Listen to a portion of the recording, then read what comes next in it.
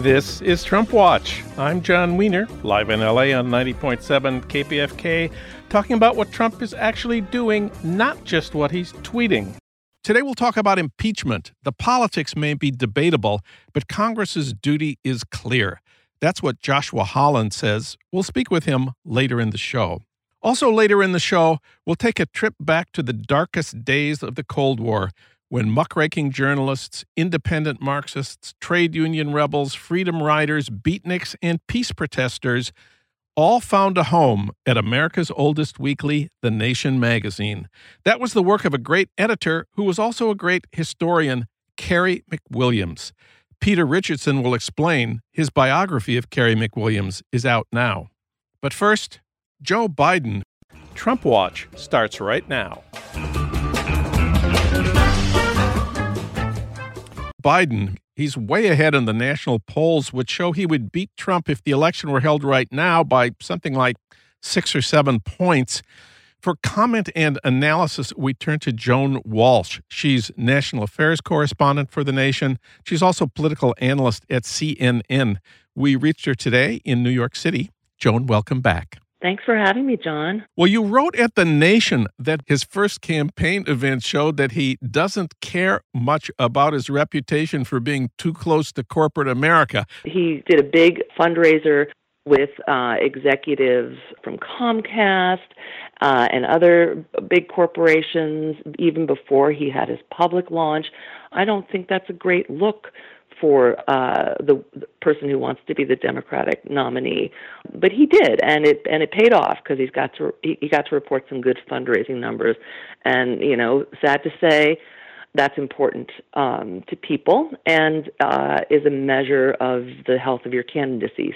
He actually raised around $6 million, which was very, surprising people. Which it was good, but has many fewer individual donors and small donors than Bernie Sanders, obviously, but also than Kamala Harris and Beto O'Rourke. The logic of Biden's candidacy is that he can win back the white working class men in Pennsylvania, Michigan, and Wisconsin, the guys who switched from Obama in 2012 to Trump in 2016. That's why Biden is starting in Pennsylvania.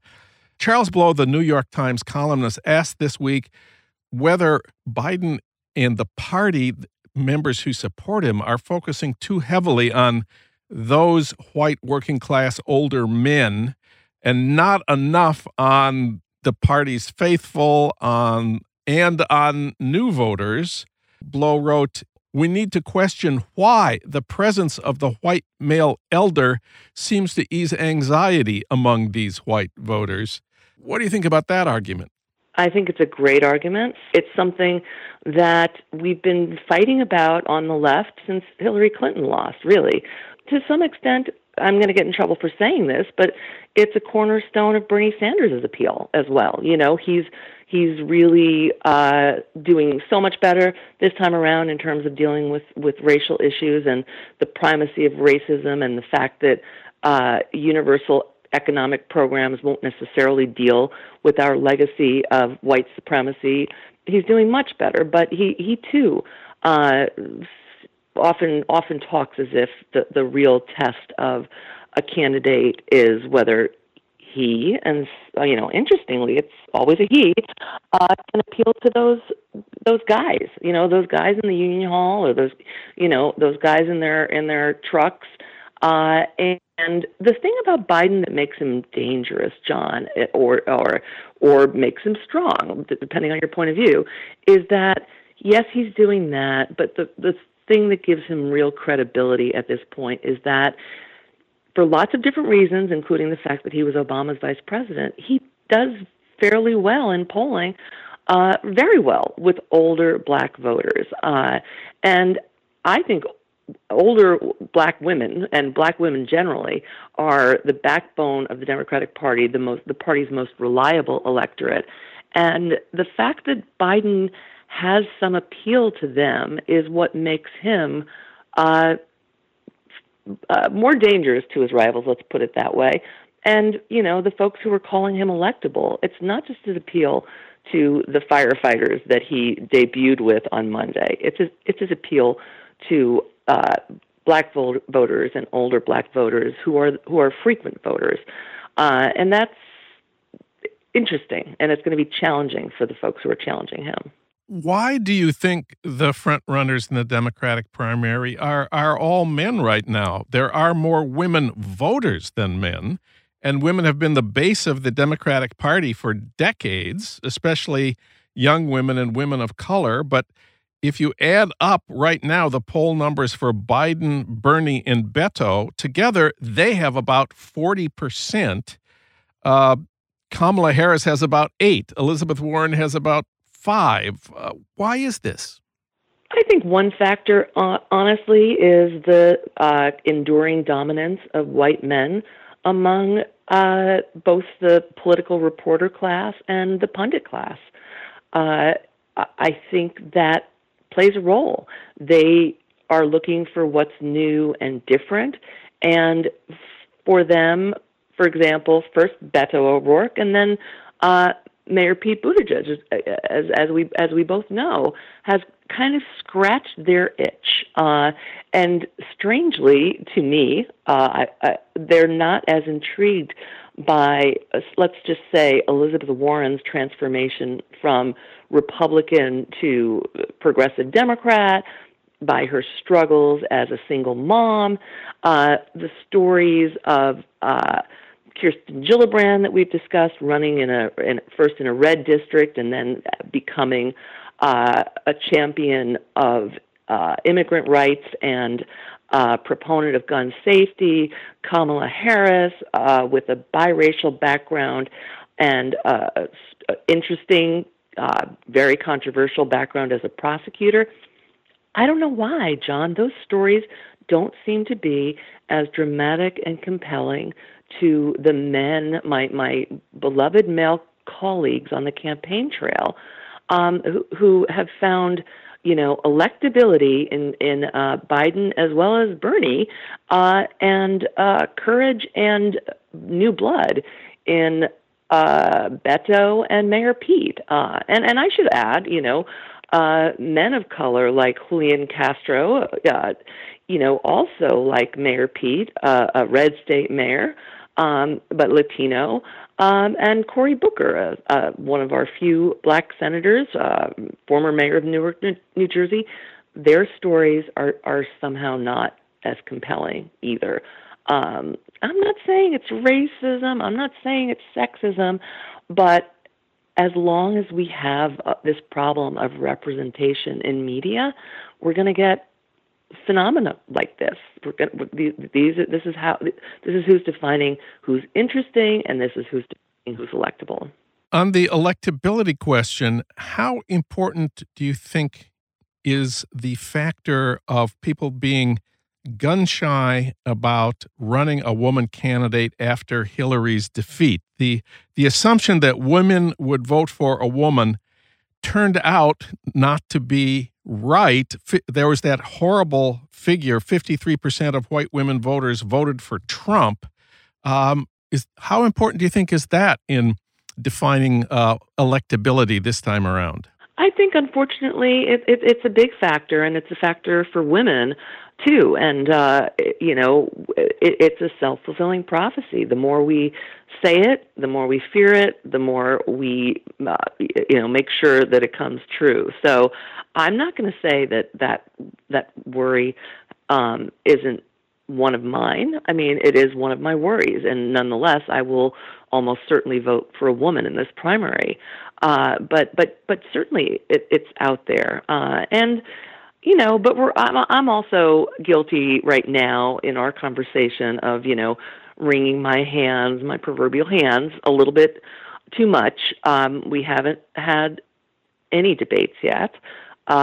We have a long time in this race, and we've got to say, even though it's our job and we want people to be paying attention, and certainly, your audience is paying attention, most American voters aren't. So we have this little preliminary primary for the press corps, but a lot of what we think winds up not being true. And so I comfort myself with my own ability to be wrong so many times.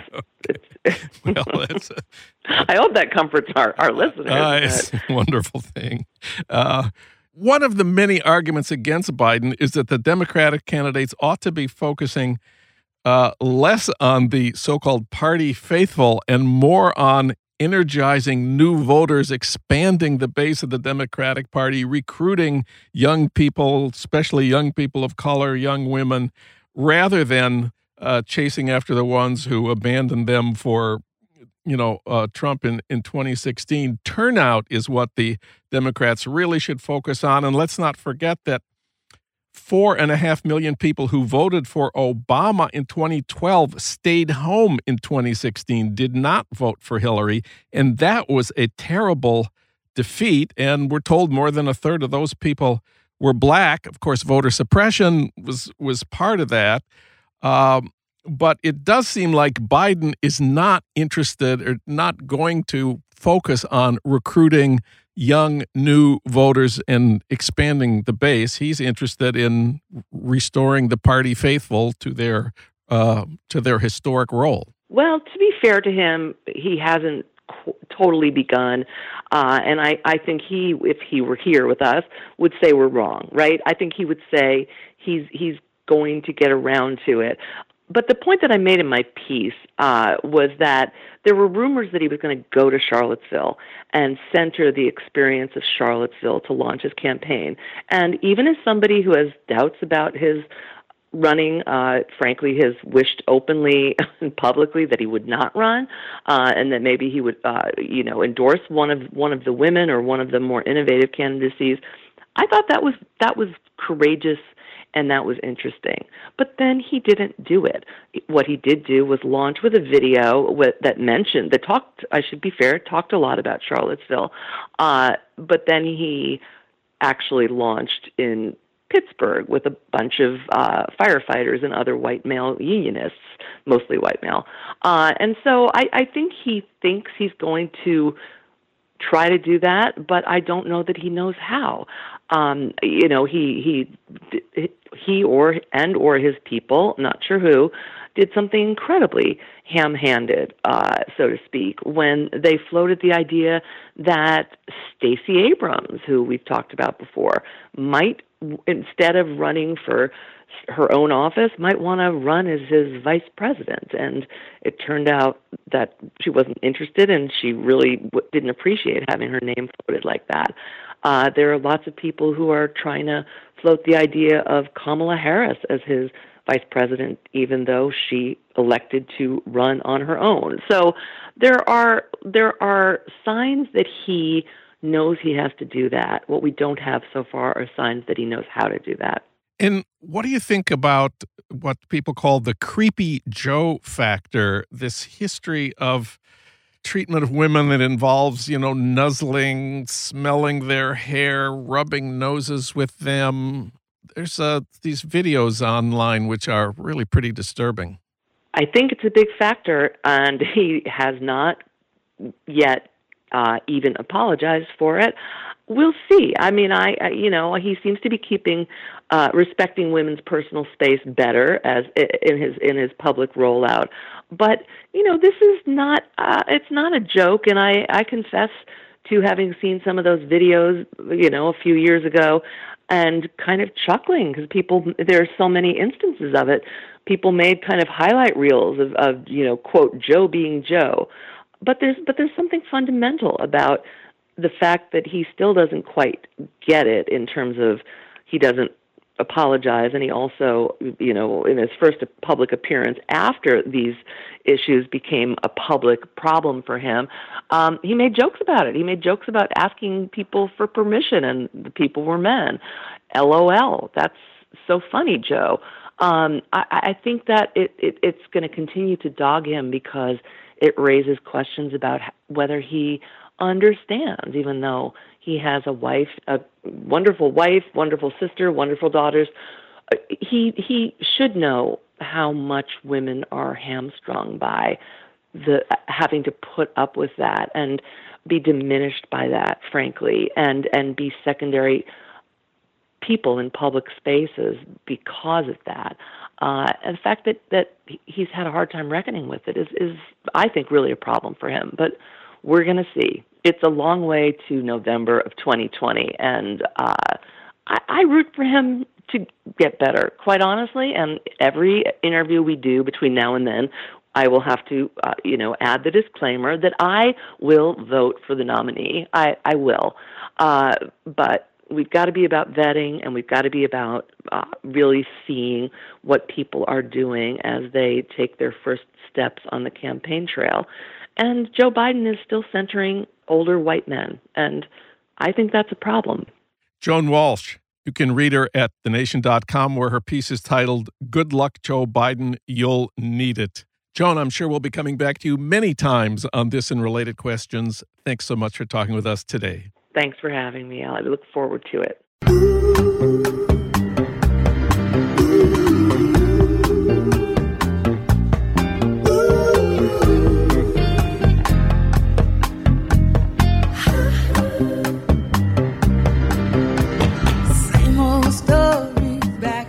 It's the same old story. This is Trump Watch. I'm John Wiener.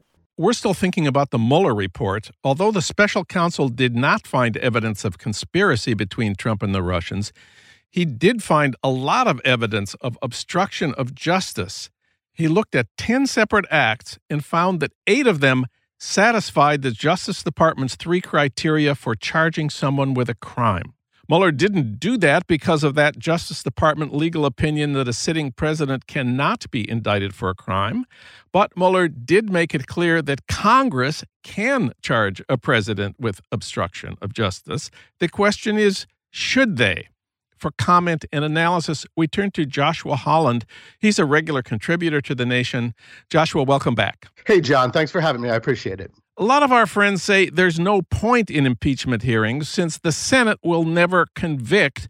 They say the Democrats should focus instead on the bread and butter issues that voters really care about: health care, higher wages, free college tuition. That's the way to defeat Trump, not with impeachment hearings. What do you say? The first thing that I think is really important to understand is that this isn't strictly about the Mueller report. The third article of impeachment against Richard Nixon was for refusing to provide materials to congressional oversight committees that had given them lawful subpoenas. So when we're talking about this, I don't think that we should consider this in isolation as a response to the Mueller report. I think that what we have to understand is that since the Mueller report came out, with Democrats signaling that they're wary of impeachment, Trump has increased his lawlessness. He has ordered multiple officials to break the law. He told his nominee for the head of DHS that if he violated the law in keeping refugees out, he would pardon him. He's instructed his Treasury Secretary to violate clear black letter law about handing over his tax returns to the appropriate congressional committees. What we have to think about is that impunity always breeds more lawlessness. And this is the thing. We're not dealing just with what happened, as Trump clearly tried to obstruct justice with the Russiagate investigation. We have to look at what's happening now. And really, there are not a lot of good options available. Let's talk about what the Mueller report actually says about obstruction of justice of the Russiagate investigation. What is the case that Mueller made? Well, as you mentioned in the introduction, they looked at 10 apparent instances of obstruction of justice. And I should clarify, these weren't just instances, these were also fact patterns. So they looked at a lot of actions that the president took to derail the investigation, to get people to give false testimony to Congress, to mislead the public, et cetera, et cetera. Obviously, some of these were done in plain sight. He fired his former FBI director, Comey, and told Lester Holt that it was because of Russia. And what the special counsel said is that their declension, their decision not to prosecute, was not a typical declension because he is the president of the United States.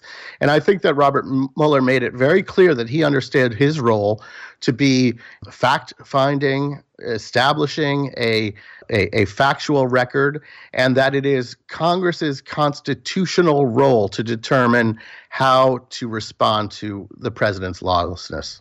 What about the argument made by some of our friends that beginning impeachment proceedings is playing into Trump's hands?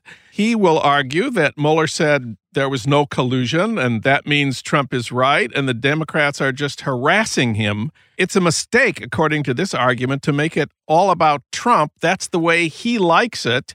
He's shown he's very good at playing that game, and it's really much more effective for Democrats to focus on what they will do if they win in 2020. I would respond to that in a couple of ways. First of all, there has been a very clear pattern when we are talking about Trump's abuses of power. His ratings drop to the bottom of the kind of range in which they've bounced around for 2.5 years. I would also point out that, I don't really agree with the premise that it's one or the other. I think that the presidential candidates should absolutely be talking about their agendas for, making people's lives better. Meanwhile, in Congress, you can be holding hearings that damage the president, potentially, that have the potential to damage the president. And those things can happen simultaneously. They're not mutually exclusive at all. Finally, I would say that it's important to understand that millions and millions of people do not know what Robert Mueller found because they're viewing the report through their preferred media outlets. If you watch Fox News, you think that it was total exoneration. There's no questions anymore. And I think that Nancy Pelosi was right when she said that Democrats could gain the same information in regular congressional hearings as they would in an impeachment inquiry or impeachment hearings. And I think that what she doesn't understand is that the idea that we need spectacle to break through all of the noise. The difference is that if you put the word impeachment in front of that hearing, it might be that you're calling the same witnesses. But instead of having, political nerds, political junkies tune in, you will have must-see TV. All of the cable networks would carry it live, and tens of millions of Americans would have an opportunity to hear from the witnesses and to see the evidence without that filter. And I think this is really important to understand. For me, it's a central argument. Another argument against these hearings is that it might actually fire up Trump's base and unite the Republicans.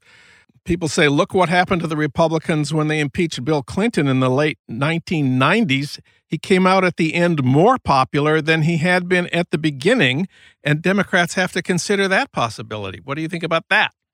Well, for me, it's a superficial analogy.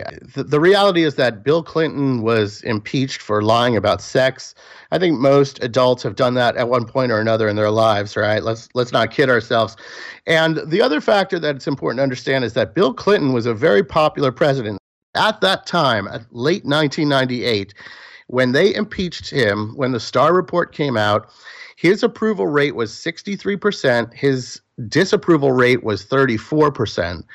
And his approval rate had only dropped below 60% in 3 of the 17 Gallup polls in the preceding year.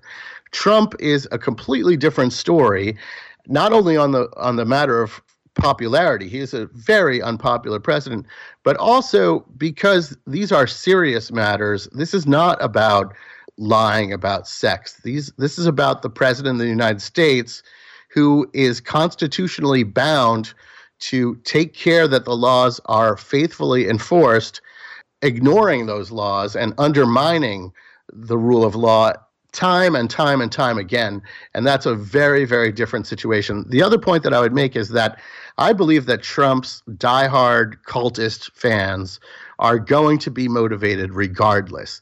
And I think that what people need to consider is the other side of that equation, and consider how demoralizing it would be for the Democratic base to be told, okay, we told you for 2 years that you needed to wait for the Mueller report to come out.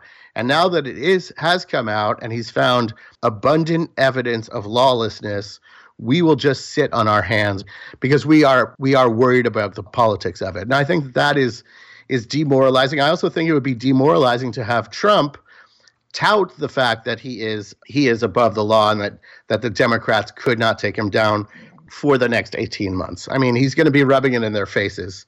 And yet only about 40% of Americans currently are in favor of impeachment hearings. Isn't that reason enough not to do it? Well, I would go back to the fact that there just aren't a lot of options for reining in a lawless president. And sometimes you have to think about the bigger picture rather than kind of short-term polling realities. And the bigger picture is that if we signal to Trump that he won't face any consequences, it will continue to get worse. And it will signal to future presidents that as long as the other party doesn't control both chambers of Congress, they can do whatever they want and will never face consequences.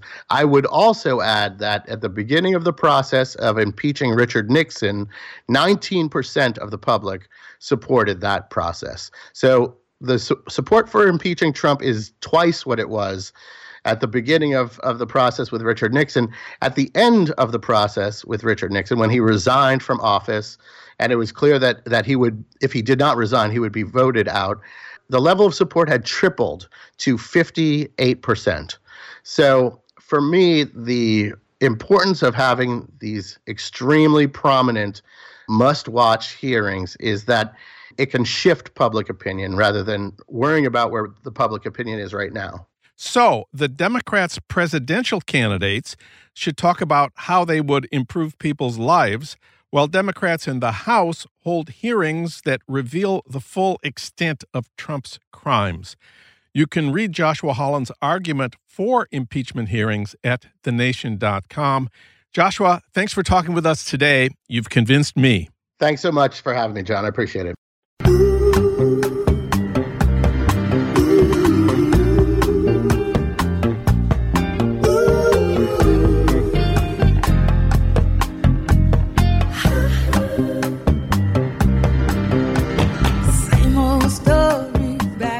It's the same old story. This is Trump Watch. I'm John Wiener. Now it's time to go back to the dark days of the Cold War when muckraking journalists, independent Marxists, trade union rebels, freedom riders, beatniks, and peace protesters all found a home at America's oldest weekly, The Nation magazine. That was the work of a great editor who was also a great historian, Cary McWilliams. Now he's the subject of a great biography written by Peter Richardson. Peter teaches humanities and American studies at San Francisco State. He's the author of another wonderful book, A History of Ramparts magazine. And he also has written the new book, American Prophet, The Life and Work of Cary McWilliams. Peter Richardson, welcome back. Thank you, John, very much. Well, Cary McWilliams went to New York in the spring of 1951 from California, where he had lived and worked. His assignment was editing a special emergency civil liberties issue of The Nation. What was the state of The Nation at that point, both the magazine and the country? Well, it was a very tough time for the magazine, and in part because it was a tough time for the country.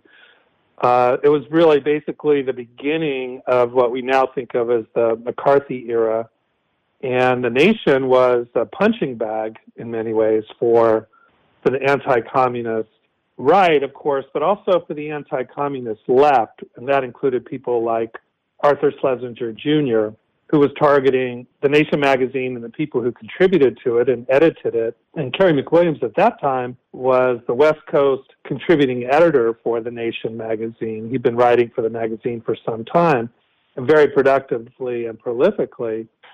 That kind of anti-communism had become standard fare on the West Coast, but it was just becoming a kind of national issue of some importance in the late 1940s. I mean, really beginning in 1946. So by the time Cary McWilliams agreed to come from Los Angeles to New York, McWilliams was ultimately given the task of shepherding the magazine through that difficult period, which some people believe was probably the toughest decade of that magazine's long life. And who was Cary McWilliams when he went to New York in 1951, aside from being a contributing editor to the magazine? He had been writing extraordinary sequence of books beginning in 1939. He was based in Los Angeles at that time. He was a lawyer and litigator. He had been representing farm workers in some very difficult struggles. Really, since the mid-30s, he had been mixing journalism and book writing and legal activism. And then in the 1940s, he hit his stride as an author and wrote almost one book a year between 1939 and 1950. And these were very powerful, impactful, hard-hitting books. He wrote a book on the Japanese evacuation and internment that came out in 1944 when the internment was still going on, essentially demolishing every argument for the internment. In fact, the book was so impactful that it was quoted in the dissenting Supreme Court opinion that very same year, in 1944. So he wasn't just writing to, preaching to the choir with these books. He was taking some real risks. He was interrogated by the California Committee on Un-American Activities in California in secret session and executive session. The transcript has never been published, but some of it is included in the book. It's extraordinary colloquy between sort of racist and anti-communist legislators and Kerry McWilliams.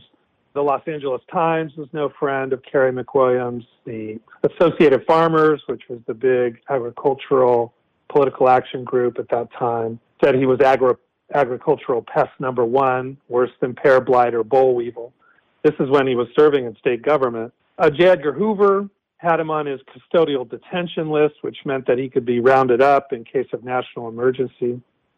Many of these positions are unobjectionable now, of course, but at that time, he had to pay the wages of dissent.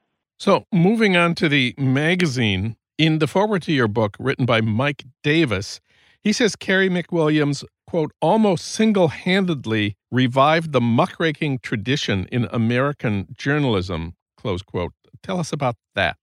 Well, one of the things that's true of American journalism, especially in the 20th century, has been that it's expensive to do real reporting. It's cheaper and more profitable to run opinion and analysis, and that's both true for the right and for the left. If you look around, even now, if you watch cable television news, for example, you'll see that there's not a lot of deep reporting going on there. They're typically taking stories out of the newspaper and then talking about that. And that was certainly true of The Nation, which has never been rolling in dough.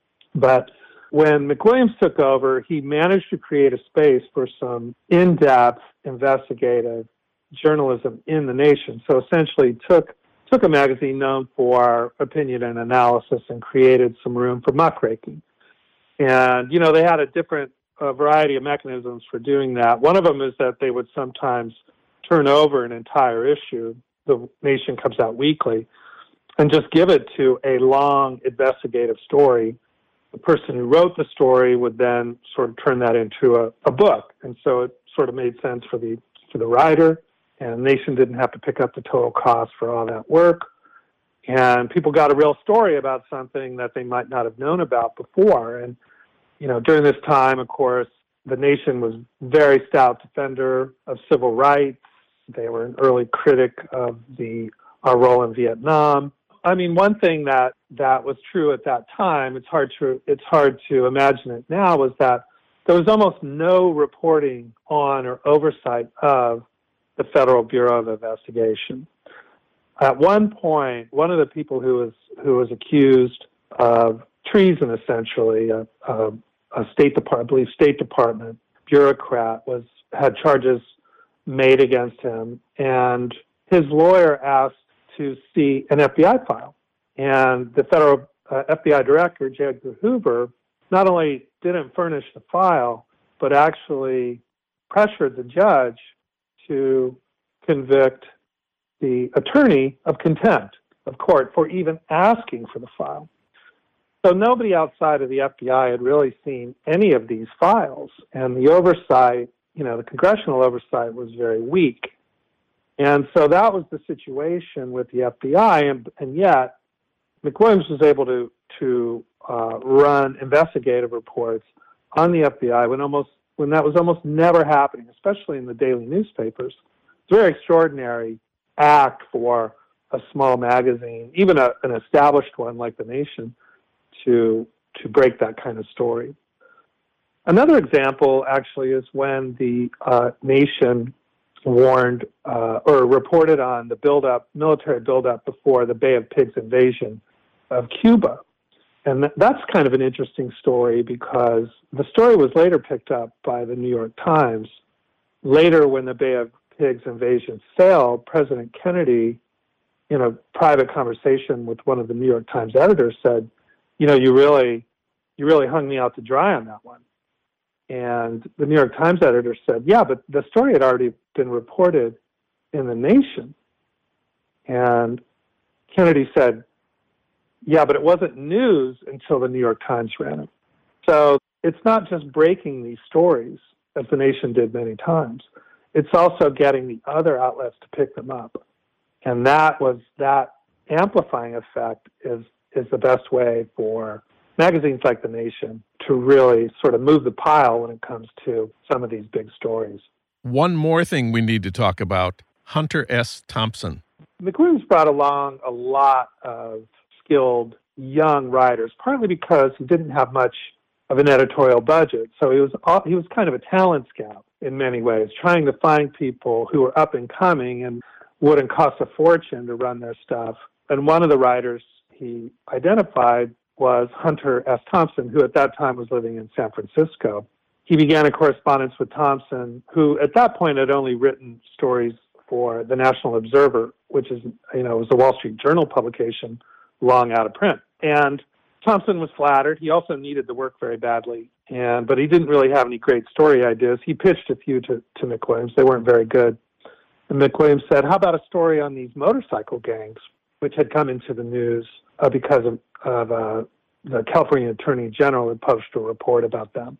And Thompson jumped at the chance. He really needed the work. It was a difficult story to do. It took a certain amount of physical courage to do it, but Thompson was just that sort of person.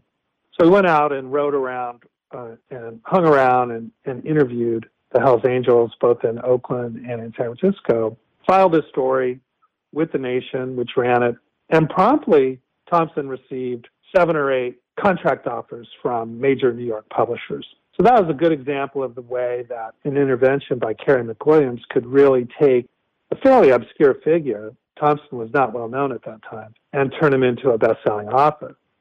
Thompson, for the rest of his life, held McWilliams in high regard, almost uniquely among the many editors that Thompson worked for. He respected McWilliams for the rest of his career, and every time he was in New York, would go by The Nation's office and try to get some story ideas, which McWilliams was full of. So, Peter, how would you sum up the work of Carey McWilliams? What's notable, I think, about McWilliams is that he produced a lot of first-rate work, journalism and books. He sponsored a lot of important work at The Nation, articles by Howard Zinn, Ralph Nader, Theodore Roszak on the making of the counterculture, and so on. But he also inspired a lot of great work. For example, by Cesar Chavez, who was a big fan of McWilliams's, by Luis Valdez, who wrote Zoot Suit, also a big McWilliams fan, and also Robert Towne, who wrote the Oscar award-winning screenplay for Chinatown. He got the idea for that screenplay by reading one of McWilliams's books, Southern California Country, An Island on the Land, which came out in 1946. And when he discovered that, he realized, that he had something that he could turn into what eventually became a kind of secret history of Los Angeles. And of course, probably one of the most notable Hollywood films of the second half of the 20th century. Kevin Starr, the California historian, sees McWilliams as California's most astute political observer and the single finest nonfiction writer on California ever. I want to argue that McWilliams was one of the most versatile, productive, and consequential public intellectuals of the 20th century. Peter Richardson's book about him is called American Prophet, The Life and Work of Carey McWilliams. It's out now from the University of California Press with a foreword by Mike Davis. Peter, thanks for talking with us today. Thank you very much, John.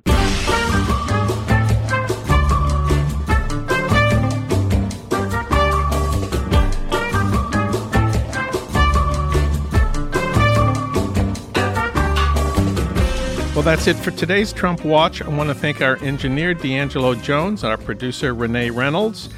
As always, we thank Ry Cooter for our theme music, Mambo Sinuendo. Hey, Trump Watchers, if you missed part of this show or of any of our recent shows, listen online anytime you want at TrumpWatchPodcast.com. Trump Watch returns next week at the same time on the same station with more talk about what Trump is actually doing, not just what he's tweeting. I'm John Wiener. Thanks for listening.